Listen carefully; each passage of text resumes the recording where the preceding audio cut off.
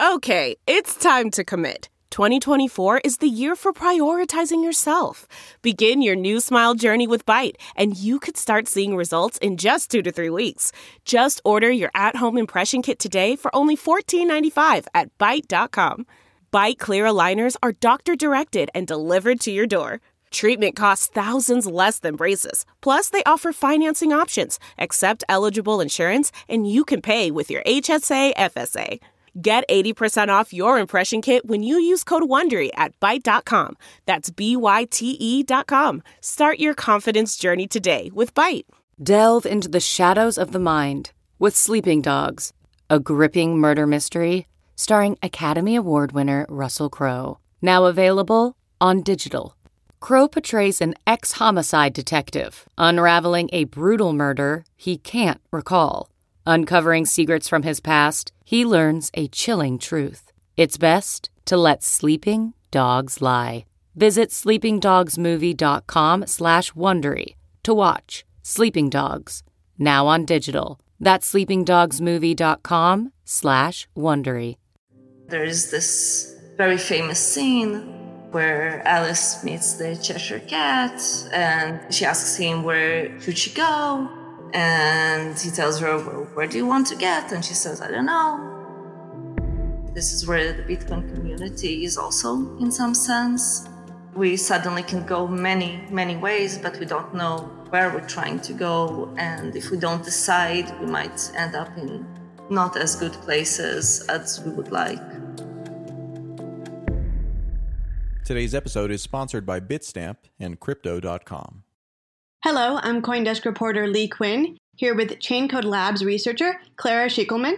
We're going to talk about Bitcoin, Israel, and science fiction. Thanks so much for joining us today, Clara. Thank you for having me. I'm really excited to learn more about your Bitcoin journey. Can you tell me a little bit about how you started by studying math, but then somehow found your way into Bitcoin? So actually, I got interested in Bitcoin during my PhD in math. Just heard about this from friends and things like that. And then slowly but surely, I got more and more into the space. And as many people do, I started looking around, seeing what can I do, what is missing. And at this point, I feel like this is high time to get some basic research. And if there's anything that my training as a mathematician gave me is the ability to make very precise and rigorous statements, definitions, and things like that. And I do feel that this is something that this space needs. At Chaincode Labs, you're a postdoc fellow, right? What is the research that you're working on that's specifically related to either Bitcoin or the Lightning Network? So an exciting research I'm working on right now with my co-authors has to do with the Lightning Network. We're sort of examining it from an economical perspective, trying to nail down really the basics of the field, answering some very, very basic questions, such as what is the cost of a channel? What size of a channel you should open if you're going to buy coffee every day at your favorite coffee shop? Should you be using the Lightning Network or should you be transacting on-chain? And once we nail down these questions and we have the basis to stand on, we're now going forward and asking ourselves, what is the implication of these numbers, of these formulas on the structure of the Lightning Network, especially looking into the future, thinking that let's assume it is widely used, people are using it to buy coffee, to get on the bus and things like that. How do we expect the network to look and behave? I don't do math at all, so you'll have to correct me if I'm wrong. But I've understood that microtransactions under the hood operate very differently than slightly larger transactions. Like if I were to be spending $50 or $100, it would work very differently than if I'm spending a fraction of a penny. Do you think that microtransactions are likely and feasible and something that we can think of the network as useful for? Or do you think that that would be a much more complicated use case and we should be thinking about purchases? You know, coffee is like $5. In the Lightning Network, beyond the size of the transaction, something which is very, very important is the frequency. So if you're going to spend a penny per second for an hour, it will make a lot of sense to use the Lightning Network. If you want to spend a penny once a year, this is a whole different story. The frequency suddenly has a lot of meaning in the context of the Lightning Network. And this is, I think, where its power comes out very significantly, because you're not going to spend a penny on chain. The fees will kill you. But the Lightning Network suddenly gives you this option if this is going to be frequent enough. Gotcha. That makes sense. Something that I found particularly interesting about your resume was that you'd briefly done some research associated with the IOTA Foundation. And I bring it up because there are many kinds of Bitcoiners, but if you see that someone who's very interested in Bitcoin also worked on an altcoin project, it might mean that they were attracted to Bitcoin for academic reasons or reasons that aren't as ideological, because sometimes there are Bitcoin purists who come to Bitcoin only and aren't interested in research related to any altcoin projects. For you, do you consider yourself a Bitcoiner or a cypherpunk? Or if not, what is your affiliation? How do you see yourself in the broader Bitcoin community? So I'm not huge on definitions in general. I think that first and foremost, I'm more of an academic. But beyond that, I think that with the whole cypherpunk thing, I think that I am in some sense in spirit, but not so much in practice. And I thought about this a lot lately. I think that there's a lot of people who are like me. Their main thing is academic, scientific, more sociological. I know they look at this from the law perspective. So they're not the classical cypherpunk people, but they do want to do right and they do want to take part in it. But it's not that accessible in many ways. So I am a very technical person. I code. So I could do that. I just have different priorities. But I do think that there's a lot of people like me who are, cypherpunk in heart, but not really in practice. As an ideology, the belief of using privacy technology to promote positive social change. So like a lot of people like me, again, believe in privacy and believe in political change, but end up not being very careful with their passwords and spending too much time on social networks, etc., etc. So I think there's a lot to be done. I was very much involved in the popularization of math. I did a lot of lectures about math and literature, Alice in Wonderland, trying to get people more attached to the subjects. And I think cypherpunk can also really use this. Yeah, that makes sense to me. So when there's all these different kinds of math problems that you could be focused on, what is it that you find so interesting and compelling about Bitcoin that you want to be focusing your research on that? Well, I think that this is a change I went through in the past years, where I wanted to change from just doing a math problem to a math problem that could actually change something in this world, that would mean something. And I really felt that Bitcoin and the Lightning Network and similar things really gave me this opportunity. Yeah. I also know that before your academic career, or maybe kind of breaking it up in the middle, you also had military experience, that you served in a military unit. How do you think that your experience in military shaped your approach to technology? Or do you think that it didn't have any impact and it was just like school? I don't know if it had much. No, not really. It's, I was in a high school filled with geeks, then went to the IDF with all of these geeks, then wrote my PhD surrounded by those. But you're pointing out something that I think is really crucial and is maybe missed here in the US. I don't know anything about your personal background. Have you spent any time in the US or in Europe? Oh, yeah. I just spent, I think it was almost a year in California. I spent a semester in Berkeley, which was outstanding. Yeah, it was quite amazing. In the Simons Institute.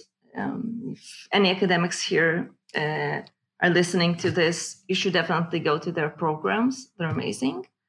Yeah, but I've also spent quite a lot of time in Princeton as my advisor moved there. I lived in New York a bit. Gotcha. So what you had said previously is I was in a high school full of geeks. I went into an Army unit full of geeks and then graduated back to a career where I was mixing with very similar circles. And I'm curious to hear, when you had experiences in the US, did you feel that mathematics and technology sectors were slightly more sexist, or were they the same and it didn't really make a difference being a woman in mathematics in Israel versus in the US? Oh, this is an interesting question.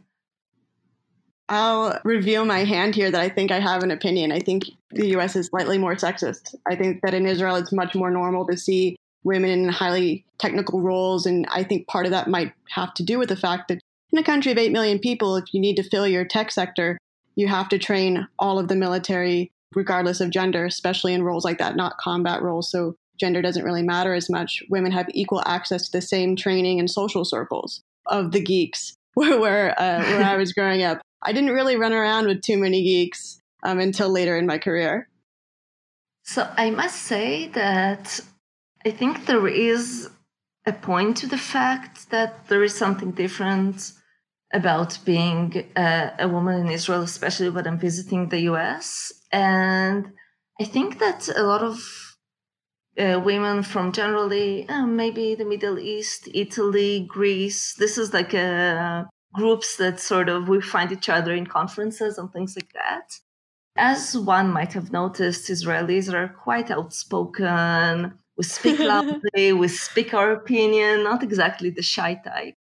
So even if in Israel you're considered quite quiet or a bit shy, you get to the US and you find yourself outspoken.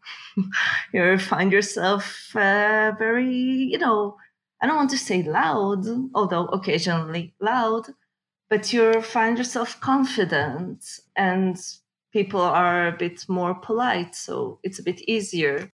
So I think this is something you might feel that just Israeli women appear more confident when they find themselves, well, in a more polite kind of place. That makes sense. Sometimes the tech sector in the US can be very posh and button up. So maybe I'm just noticing Israeli women more because in the US, when I'm in those kinds of fields or in a room that's full of a bunch of geeks, the women are quieter just by nature. Another thing that we both have in common, beyond both being Jewish women, is you had mentioned you have a love of science fiction novels. And I was curious to hear what are a few of your favorite novels and what is it you like about them? So I like almost anything by Neil Stephenson. This is, I've been reading, I hope I said his last name correctly. Yeah, I know who you're talking about, the writer of Snow Crash. Yeah, exactly. Snow Crash was fantastic. I really enjoyed Seven Eves. And I feel like really he has such a wide imagination. I feel like he has like 3 ideas per page, and you flip a page, something new happens, some other view on technology. So I love this. I really, really enjoyed Seven Eves. I think because it was very far-reaching. There is a fashion, I feel, lately in science fiction and generally of writing smaller books, which I also very much enjoy. But occasionally I really enjoy this Star Trek-y kind of feeling of let's think big, let's think huge, let's think thousands of years into the future, changing humanity. So I love this about Seven Eves. Well, it's not science fiction, but I really like fantasy. I grew up on Lord of the Rings. I still think it's one of the best books written. It's a bit tricky to nail down the greatness of this book, but I think it's also the big heart or the big spirit that it gives you.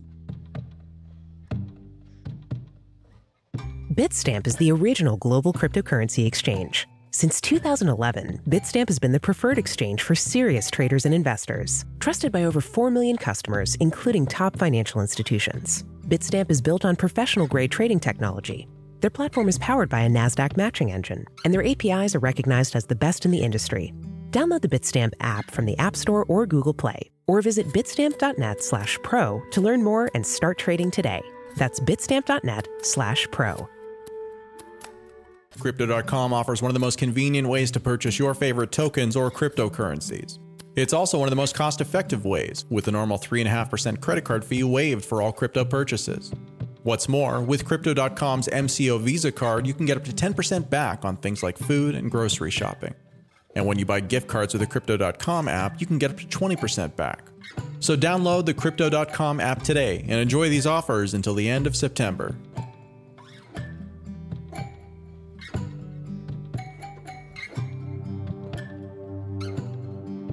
Some of the books you've mentioned are like classics, I feel like, in cypherpunk culture. The idea of being in love with fiction that really challenges you to think about new society, and especially the ways that technology plays in that new society. It's very much a part of cypherpunk culture, cypherpunk history. Okay, I want you to close your eyes and imagine in the future, 5 years, 10 years, however far it is you want to go, but let's not go too crazy with like a century or something. Let's keep it slightly close to our lifetime. What do you imagine Bitcoin becoming? It's a hard one, I know. Yeah, it's a hard one. It's easier for me to think about what I want Bitcoin to become. I don't know if it will happen. What do you want? I wish for Bitcoin to become a very strong base. And I wish for Bitcoin in general to solve many trust issues. I feel like as a society, we lost a lot of trust, definitely in the financial sector, but not only. We keep hearing fake news, we stopped believing our doctors, all of things happened. And there is something about Bitcoin, it's magic in a sense, this trust without trust. Like, I agree with a lot of people on something without any of us having to trust or know each other. I know I cannot be cheated. So this is definitely something that I hope to see Bitcoin utilized for in the future. So basically, continuing to offer the properties that it does now, but for that just to simply continue growing in strength. Exactly. Continuing this and maybe both stabling on the finance side, which is very, very important. So this is, I don't know, in the near future and maybe a bit more in the distant future, stabling. And then... What do you mean by stabling? Stabling, I mean, we have the financial part sort of figured out.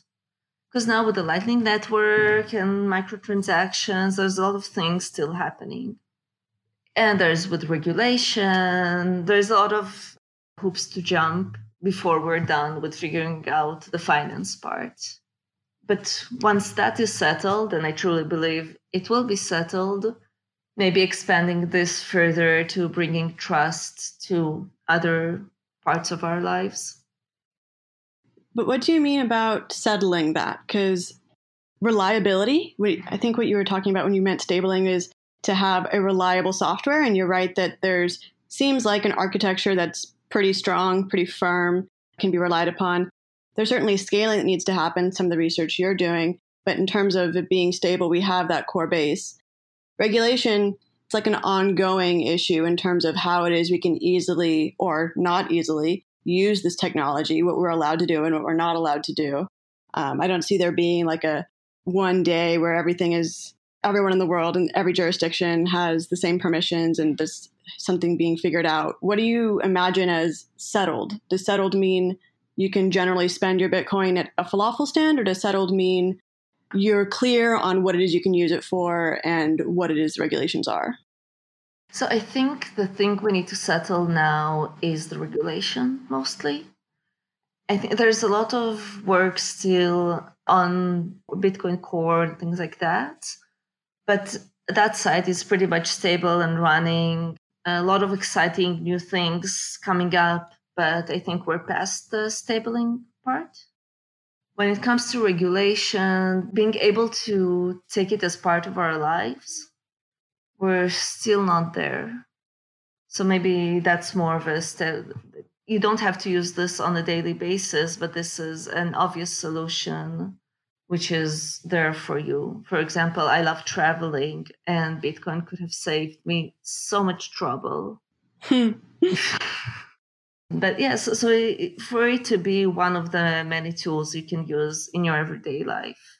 Yeah, definitely. I feel your pain in terms of both converting things abroad and also trying to use Israeli banks to send money or make any kind of purchase or transaction abroad, really.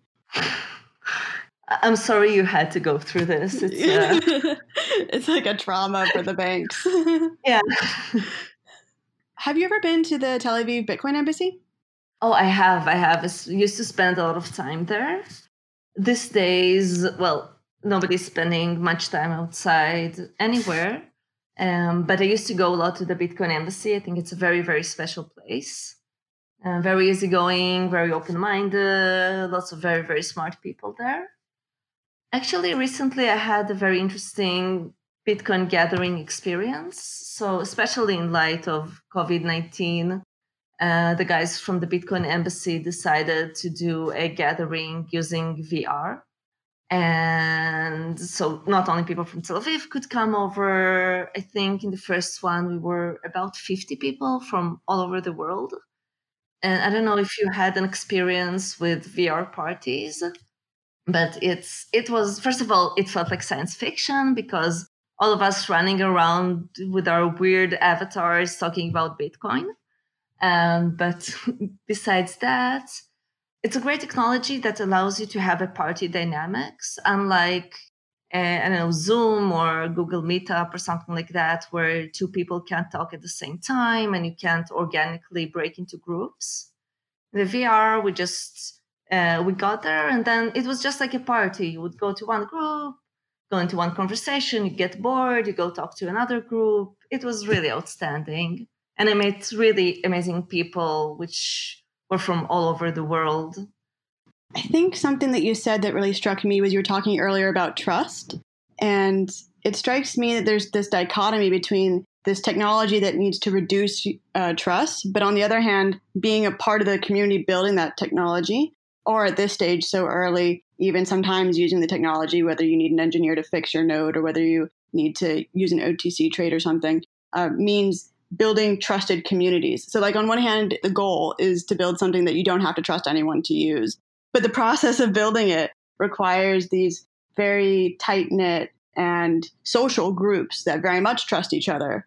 And I was curious to hear from you what you think is the relationship between local community trust when you have a network and trustlessness for the broader global spectrum. So I think local communities offer a trust on a personal level, which is difficult to get on a more over the internet with people that you don't actually see. Mm-hmm. That being said, being the geeky teenager we discussed earlier, some of my best friends were over IRC, and I was lucky enough for them to be trustworthy people. But looking back, there is something not as trustworthy with a person you just meet over Twitter, chat with over IRC, write something over a mailing list. There is something more personal about just sitting down, having a beer with somebody and listening to them. Yeah, I think a lot of times when people imagine digital economies, they think of it purely as digital as opposed to another realm or reflection of our lives. There's no difference anymore between IRL and virtual. Half of our lives are online, but on the other hand, half of them aren't, and there's always hardware associated somewhere. So wherever it is you physically are is probably where you're going to be building more trusted relationships. And that includes academic circles, for example, or Bitcoin. I'm curious to hear from you. Is there anything that we haven't touched on when it comes to Bitcoin, when it comes to your thoughts about the Lightning Network? It could even be about mathematics and technology in general that you think is really important for us to know and something for us to think about this weekend? I think something which is very important when it comes to research is for us to take a step back. As we talked about earlier, Bitcoin is stable, and we should take a step back and ask ourselves, what is it that we're exactly trying to do here? And I think it's especially important when we're looking at the Lightning Network, where there's a lot of decisions still to be made, and the Lightning Network can go in very, very different directions.